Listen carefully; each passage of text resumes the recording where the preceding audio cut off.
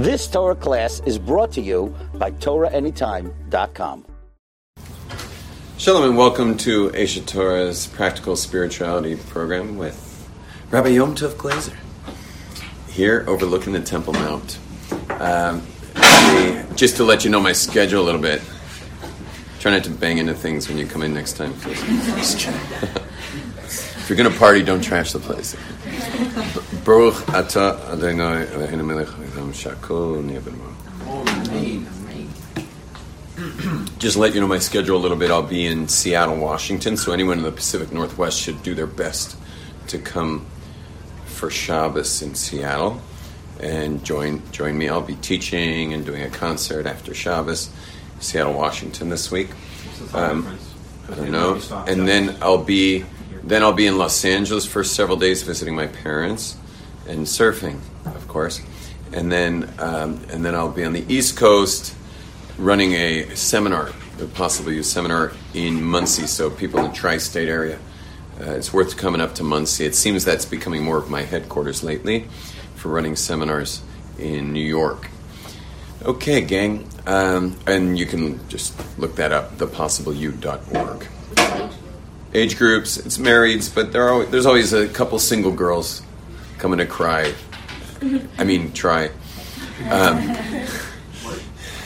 Okay, here we go. So what we're talking about today is discussing sexuality with children, but I'm sure it's going to hit a lot of different topics as we go. This is one of the things that you just don't want to leave for self-exploration, if in any possible way, to have your kids pre-educated before they hit the big leagues. It's a good idea. Now, the history of sexual education in the Jewish community is that you tell them like a day or two before they get married about it. Now, that may sound cruel and unusual, but it is a little shocking to tell this to, a 12-year-old girl who's getting married next week. It's enough of a shock. I mean, what are you going to do, start telling her when she's 11? But girls got married between 12 and 14 throughout all of history. And so it was left till before the wedding. We don't have much of a tradition of sexual education other than right before the little girl's wedding between 12 and 14. The boys also didn't get much of a sexual education either because they were getting married between 14 and 16. And so it just wasn't the kind of thing you discussed much of because, they probably still thought girls were weird or something by the time they're finally having to marry one. And so we don't have a long tradition of sexual education. We do have sexual education, however, in our sages. Our sages in the Talmud speak about it, and it's interesting that there's one particular case where one of our sages is explaining to his daughters how to please their man quite graphically, and it was kind of shocking that the father was the one training his daughters in this. And there's a lot of discussion amongst our sages on the subject, but probably most of that was being spoken to marrieds. Most of that, besides obviously the right before marriage instructions. So right before marriage instructions, we're going to the kids, and then they would get married, and then as any other more intense details of how to do things right were probably explained after the fact, like how to do it in the actual details of it. Yes? Why was it so... By the way, I just want to mention that any questions or any comments, we're going to be going with the highest level. Because we're discussing, this is not something I'd usually discuss, we're going to be going with extreme respect. Extreme respect. You want to ask questions or comment with no joking around at all. This is not the kind of subject where we're going to be laughing and giggling over or saying anything that might draw attention to you or to anyone. Okay, go ahead. All right, serious. Why was it customary to marry so young? A couple of reasons it was customary to marry so young. It first of all, the having sexually curious single people is never good on a society. It's just bad for a society, period. You're from a society where it's considered normal, but so a lot of bad things have become normal. Like, for example, workaholism and absent fathers have become normal while they're working. And these days, single parent families altogether have become normal. There's all kinds of things that have become normal, and one of those is sexually curious singles that can stay single well into their 30s. And this is a phenomenon that is not a norm, not in the Jewish world and not in the secular world, in the Gentile world. It was never, ever a thing. And they're actually in most more primitive, meaning less Western societies today, they still get married. The girls get married between 12 and 14, and the boys get married between 14 and 16 in all societies that aren't Westernized. Another question already? Yeah. That was quick. Would it be possible to change the norm if the majority of people just change their actions or change the consensus? It's a little late now. There have been some movements, like in Yerushalayim, there are some parts of Mea Sharim that the girls will get engaged at 16, and the boys will get engaged at like 17. But it's not yet common, that kind of practice. It's from very, very traditional families that will do something like that. But very traditional. What's that? They can't even hold a job. How could they? Yeah, the thing is what's interesting about it is that when you get married at 14 years old, if you're a boy, you're not exactly expected to go out and become a lawyer at the time. Meaning you're going to be very well cared for by your family. Now, don't forget, historically, every 12-year-old learns a trade and is working by 13. There was no such thing as a yeshiva, never in Jewish history. Yeshivas are only the last 200 years. And they were an answer to the secularization during the Enlightenment movement. When Jews started leaving the fold, leaving Judaism, they created yeshivas to protect the people that basically babysits people in yeshiva for a few years until it's time to get married. So there was never such a thing as a yeshiva. So boys generally worked, they trained at 12, worked by 13, and after bar mitzvah they were already making some money. Also, people lived much simpler then. You had a house with a room, and you didn't have indoor plumbing, so there was no kitchen.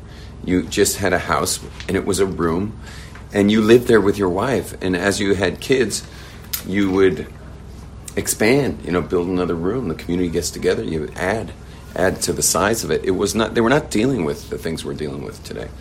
And I mean, today, if you marry off a 14-year-old, you're going to be basically dealing with a heavy financial liability for years. At that point, let's give someone else a chance. Otherwise, it's just going to be your class the whole time. Yeah, go ahead. So why do people wait so late when a lot of kids find out out of curiosity, and then it goes downhill from there? Just by why? Yeah, you're getting us back to the subject. Thank you very much. Appreciate that. That was your subject, actually. Thank you. So, anyway, so that's why it wasn't really in traditional to teach it in. That's why it's not a tradition to teach sexuality before marriage, other than right before marriage. And now that the age has gone up quite a bit, so it leaves kids quite curious, at different ages. So those ages have changed over the years. About 10 years ago, that kind of curiosity was hitting only the smartest kids in the yeshiva, who were about 14 or something, 13, 14. They would discover it in the Talmud itself. Why? Because they would notice that the Talmud teacher would skip certain parts of the Talmud. Now, the smarter kids, who also had more ability to learn stuff that was not yet given over, meaning they could really take apart a piece of Gemara, they would take that apart and study. Anything the Rebbe skipped was the most exciting stuff to study, and they would study whatever the Rebbe skipped. And but also a smart kid learns Rashi. Rashi is very, very liberal when he comments about sexuality. He's very liberal. Even last week's parsha, goes in. Rashi clearly states that Rivka was not only a virgin from the traditional way, but even from a non-traditional way of a non-traditional point of entry, as we should say, I suppose. The Rashi's not a ninny when it comes to this stuff. Rashi's super liberal about it, and now the kids are learning Chumash with Rashi. Kids are learning that stuff, so a bright kid's just immediately going to be asking his father what that's all about, and the secret way that our sages use for the word sexuality is the word tashmish hamita, which means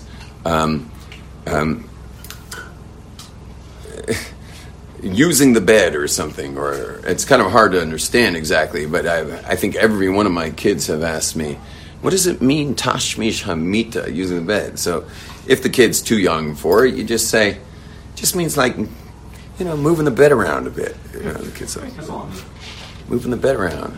Well, that's not going to make a lot of contextual sense, but I guess we'll stick with that. Hold for a few minutes. Let me try to develop this. Okay? Now, by the way, you should know I love questions because I usually come in here having no idea what I'm going to say. So your questions are everything for me. But actually today I know what I'm going to say. Actually, I don't know what I'm going to say as usual. But here's the thing. As a parent, your job is preempting your kids' knowledge with every subject. Your job when you're talking to kids is to feel around their knowledge base for anything. It could even be money and finance and stuff like that. Many kids don't have any idea about that you work to make a living, to bring home food, that mommy can shop or daddy can shop and bring home something to eat. Kids just don't get that. And why let them know that when they're 4? And the answer is you don't let them know that when they're 4. Unless it's a firstborn son of a capitalist, because every firstborn son, every father thinks he has to tell him absolutely everything that there ever was to know under the sun, I guess in case he dies, or in case he dies, my son shouldn't not know everything. And the next son, you're like, well, that was stupid. Why don't we let this kid actually grow up normal? He doesn't have to know everything. And the third kid, you're like, let him figure it out himself, ultimately. But certain things are better to figure out themselves. Certain things are better that you help them figure out. And one of those things is sexuality. You want to feel out the situation with sexuality with your children to get a sense of what they know. And depending what they know, you let them know. And you also, it's really important that you're super open with your children in such a way that they trust you for all their sexuality information. You are the receptacle. You are the giver of all sexual education, because if it's not going to be you, well, it's going to be their friends. And so you don't want that going on at all, because you have no idea what other parents are telling their children, maybe way beyond what you would have told your children. So as long as you're right above the curve, right in front of the curve of knowledge, of your children's knowledge of sexuality, as long as you're right in front of that curve, you are the educator, and they're going to trust you, and they're going to love talking about it too. It's going to be very exciting for them to talk to you about it, and it's really important. You're the, what's the right word I'm looking for? I'm stuck with the word educator. You're the educator. Yeah. I don't know. There is a term for it. Whatever, you're the address. Guiding their knowledge. I'm looking for a word. Doesn't matter. You're the address. Now, anyway, but I could give you some very important times. One of those important times is around puberty. Then there are discussions with the children. We'll discuss them each individually, boys and girls. When it comes to girls have a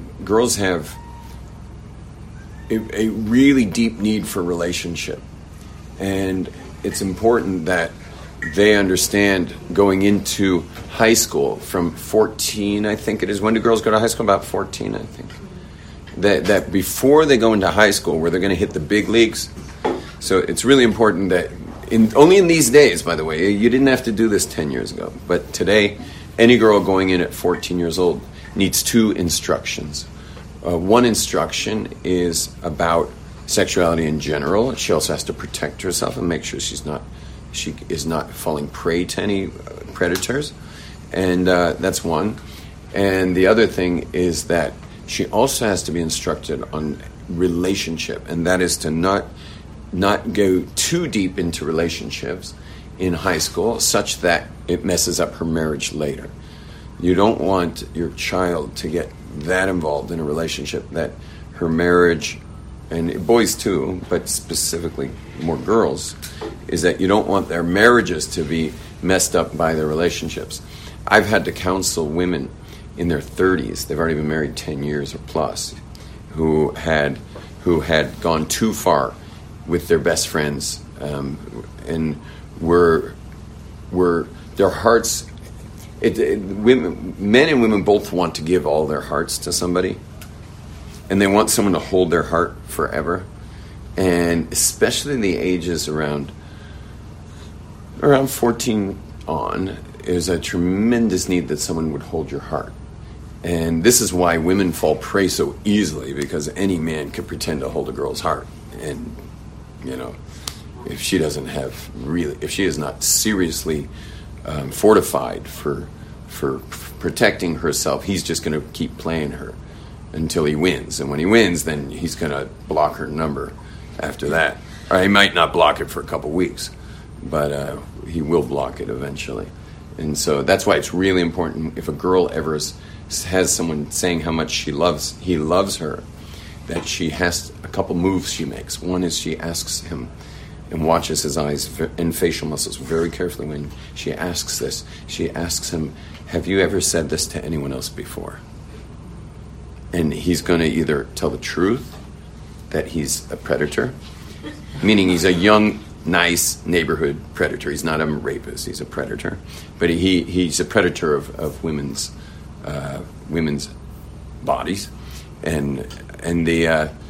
But the thing is, he likely will lie, but he'll give away the lie with his eyes or his facial muscles. And there will be something in his body language that will show you that he's lying.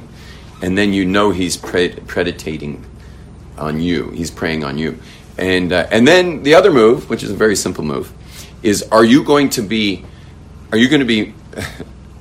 worth more or less after you get thrown out? Or even the next day, meaning let's say a girl does acquiesce because he loves her, and then of course we find out what he wanted, and then is she worth more now or worth less now afterwards? Meaning, is she been built by this or broken down by this? Has she been made better by this experience, or has she been made worse in her experience of herself, her life, her overall situation?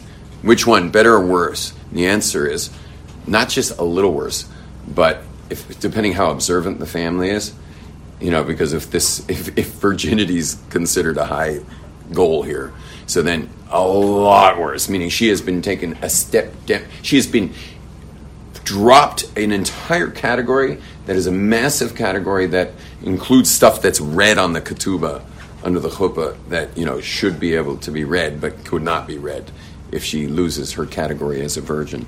So what's that step? What's that move we're taking? The move we're taking is if he loves me, why is he taking me down? Someone who loves me would only take me up. When you love somebody, you build them. No one who truly loves another person would ever break them in any way. No one would make them worth less by having been in a relationship with them. Part of loving somebody is raising them up. You're always raising somebody when you love somebody. And therefore she has bug repellent and he's the bug. Because it's clear that what he wants is going to be taking her down. And so all this love he keeps, playing her with is actually just predatory skills. And she can now catch him red-handed taking her down. Now, one second. how can a girl allow such a thing to happen to her? And the answer is, the reason she can allow such a thing to take place is because that's how vulnerable these ages are. And this is part of the fallout of having stopped marrying girls off at this age, is that they're in an extremely vulnerable position to allow someone to lie straight to their eyes, like, meaning just completely lie and prey on them, and they will fall into that. Not only will they fall in once, they'll fall in multiple times, and sometimes it becomes like almost a serial acquiescence that she has with males.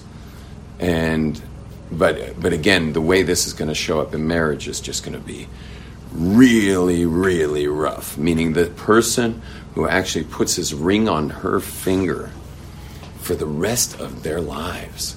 Meaning this guy's dedicating his life to her, come rain, sleet, or snow, no matter what goes on, he is absolutely 100 dedicated to this woman's heart and the betterment of her situation. But who he gets is just an absolutely destroyed soul. Someone who's been through the egg slicer, and not just once, but like switched the angle and keeps getting sliced and diced.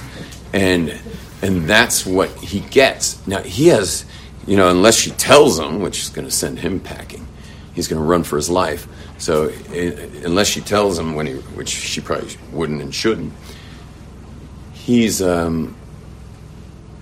a really unfair thing to do to a man. And it's also unfair to do to oneself, is that you really want to be so pure for your essential soulmate, God-given relationship. Like, that is not something you take lightly.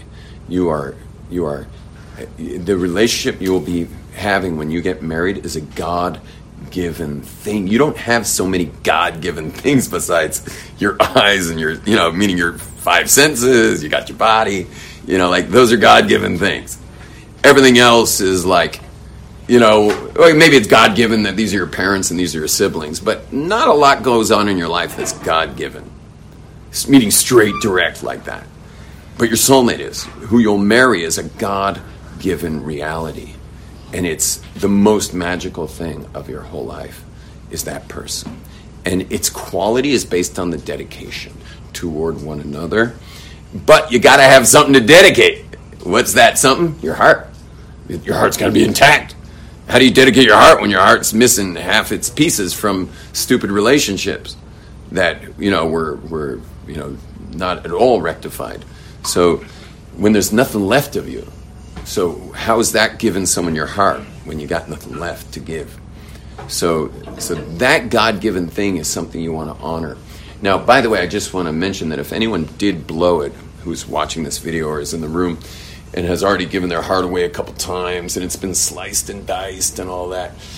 So what that means in your marriage will be years of trust, that you'll have to gain a lot of trust, because it's really hard to open your heart when you've been hurt. It's really hard to open your heart. And the funny thing is you're wearing a wedding band. Like, it's like, what the mind knows, the heart is slow. What the mind knows, the heart is slow. The mind knows, hey, I'm married. The heart is slow because the heart doesn't trust. It doesn't matter, even a ring, a wedding, dancing, everything.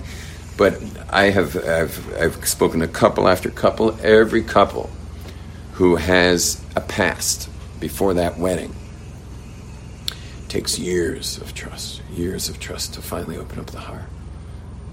And you want to know something? This is not depressing.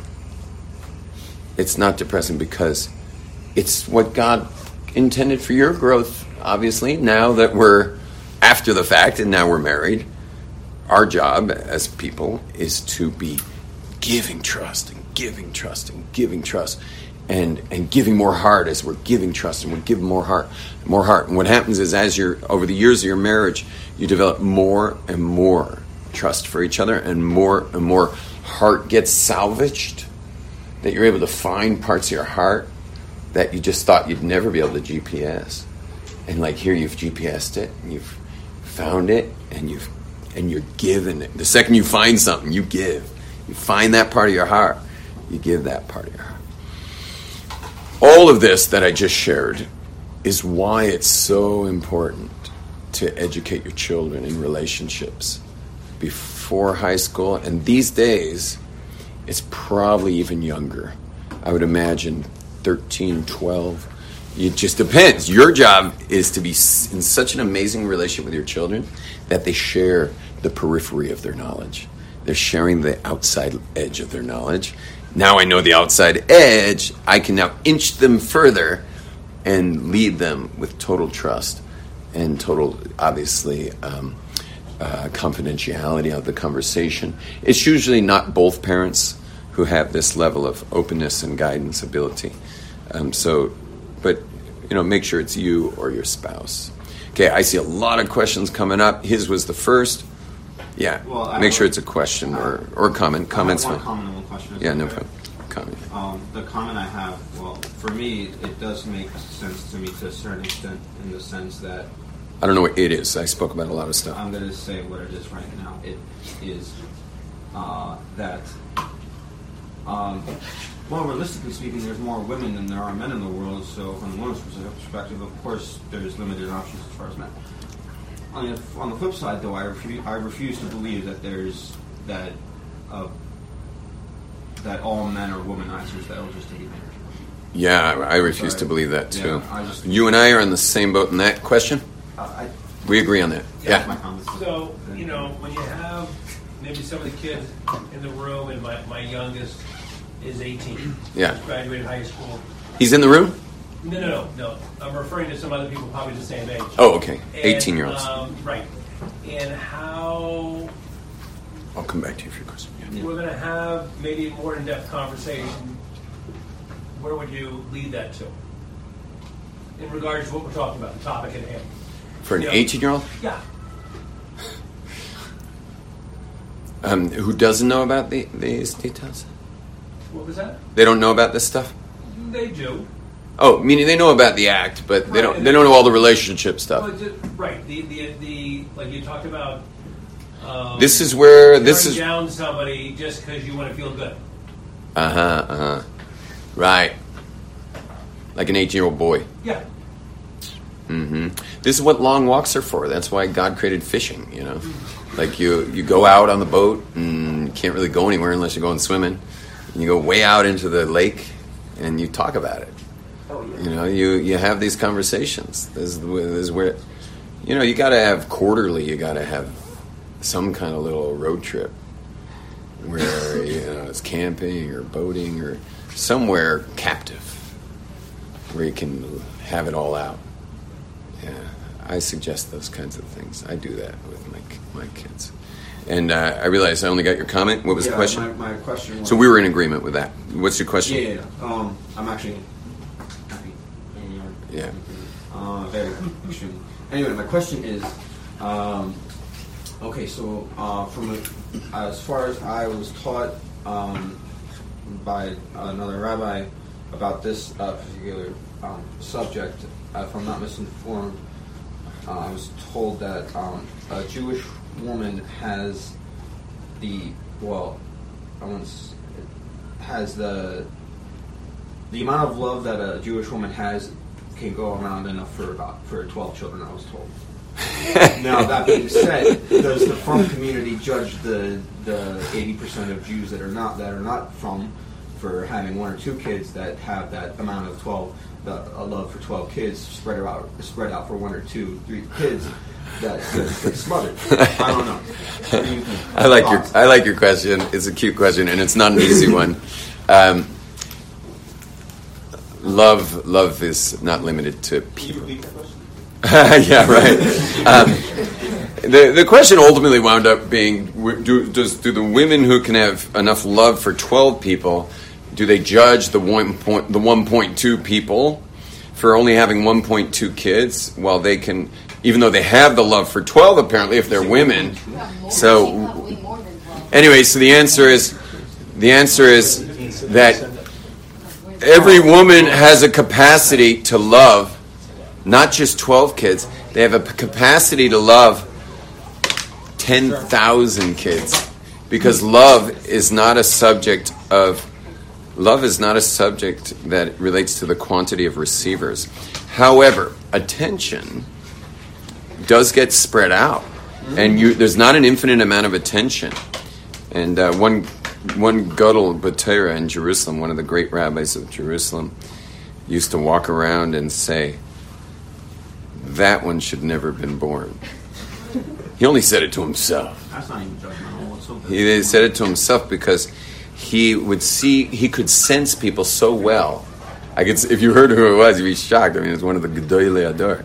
He said that he really felt that parents who could not give the attention necessary to big families, meaning they could have handled 10, but they couldn't handle 12, or they could have handled 7, but they couldn't handle 8. So parents who couldn't handle that amount of children, but had them anyway for whatever cultural reasons that we're not going to go into, and then he would see the result of that in some kid walking around, and it could be he also knew who the kid was. I mean, it could be he knew the family because he lived in Jerusalem in a much smaller populated time here in Jerusalem. He lived into his hundreds, so he got to see Jerusalem. Meaning, he probably knew who the families were, and saw that there was not enough attention to spread. So we have endless capacity to love people, but we have a limited capacity of how much attention we can give. Also, for parents who are conscientious, which is obviously the best kind of parents, conscientious parents. If you're a conscientious personality, then you're going to really want to give everyone what they need, which means no matter how many kids you you're going to keep spreading yourself thinner and thinner and thinner. Well, that can take its toll in the overall parenting if the mother loses her well-being over having been that conscientious about each child. She could actually lose her well-being, and then everybody loses. He loses the wife, the kids lose the parent, and it's a real nasty situation. So highly conscientious people, any person has to be really careful how many children they have, based on them being able to have the wherewithal to give to each one of them for all the 18 to 23 years of their being single. You have to be able to give to them. So now for parents who are, sometimes you have Haredi parents who are afraid to use any child birth, what do you call it? Birth control. Any child birth control. It's funny, we call it birth control, we get rid of the word child. And for parents, we don't want to be too explicit. So I'm going to use it though this time, just because it came out. Any Haredi parents who are afraid to use child birth control, because they just feel it's forbidden, and you should really have as many as you can, and that stuff. So my advice to them, because they're never going to be able to live with themselves if they don't. So my advice to them is to push themselves to the outer limit of perfect sanity, meaning they're still in perfect sanity with 6 kids, and then. But they're at the edge, meaning they've hit the edge of being totally sane for all 6 kids. When they've hit the edge of being perfectly sane for all 6 kids, have a 7th. Go one step beyond, past the comfort zone. That way they, throughout their lives, will always be able to say to God, we went all the way on this. We went all the way. We went one level beyond. Now, obviously, this is only with the help of their rabbi who feels like they're going to be able to deal with this. But anyone who can't deal with it should definitely end at their limit. But there are parents who could handle another. It just would be a little much for them to go that far. So if they're those conscientious Haredi types who are never going to forgive themselves if they don't push, so they should go for that one extra kid. Obviously, speaking to their rabbis first, and go one step beyond. Yeah, back there. I had a guy who came to me toward the community camp. Yeah. Over the summer, he was dating a girl, and they decided to wait until they were from a very modern background. Yeah. They decided to wait until they had relations till after the summer. Okay. Over the course of the summer, he had many conversations with me. Yeah. And we took the decision. Yeah, I'm sure. After the summer, Especially after a couple beers. So they were together. They were going to wait till after the marriage, but he changed his mind during the summer. Did she change her mind, or he just changed his mind? He changed his mind. He wanted to wait till he gets married, and she didn't want to. She's the one who changed her mind. She's the predator.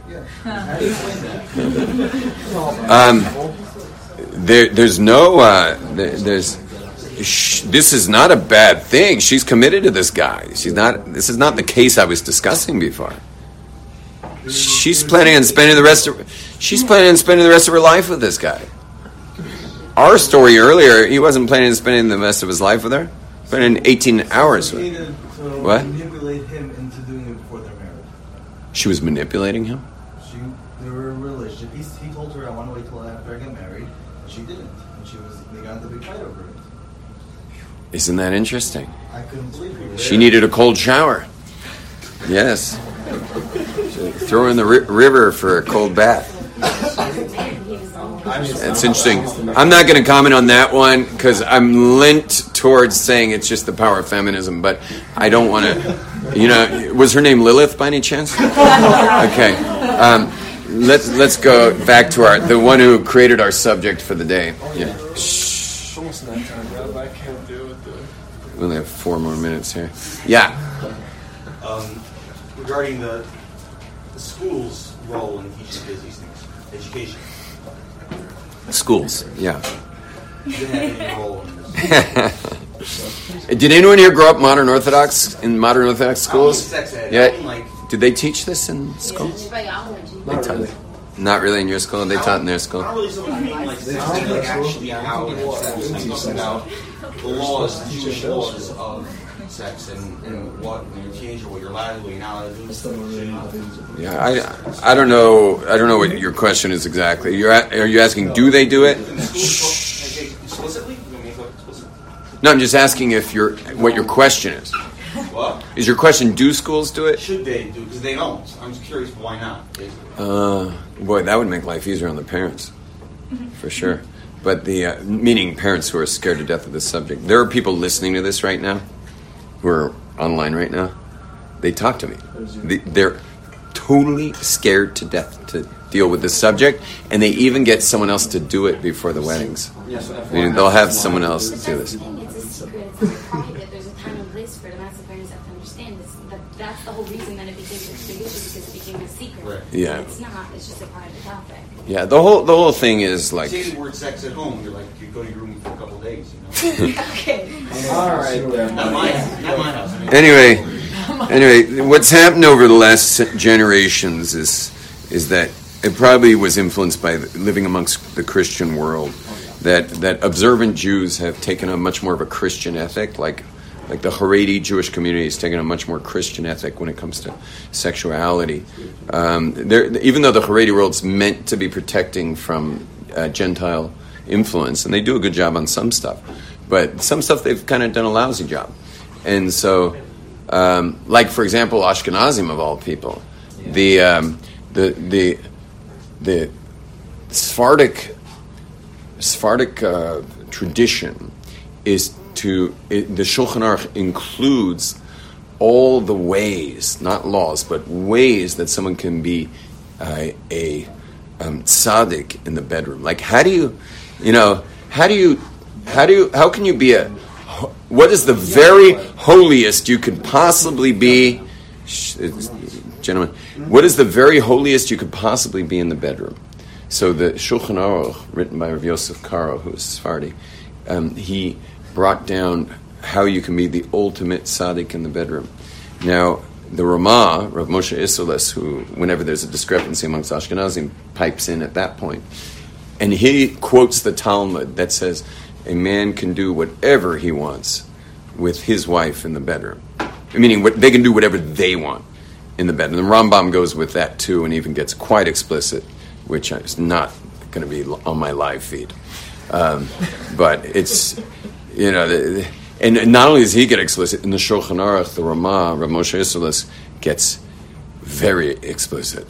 And so it's just right probably before Jews got, meaning the Haredi movement got into a more Christian way of looking at sexuality. It's just not Jewish at all the way it's looked at, and it really is not, but that's what's been adopted, Minhag Yisrael Kodesh, and that's the way people do it. That's the way it's spoken about today, and if you're more of a Chazal Rishon oriented Jew, so then you would go with being much more open about it. But in our generation, we don't have a choice, because either you're going to be more liberal about sharing with your children about sexuality, or you're going to be hurting them ultimately. Because if you fall behind the curve of their education, or you're just one of these people who refuses to discuss it, so then in our generations, you're going to be in big, big trouble. And one weird thing is, this is totally weird, and I hate to say this, but I'm gonna, is that the more observant the children are, meaning the more observant the home they're from, the more sexually active they are in weird ways. Okay?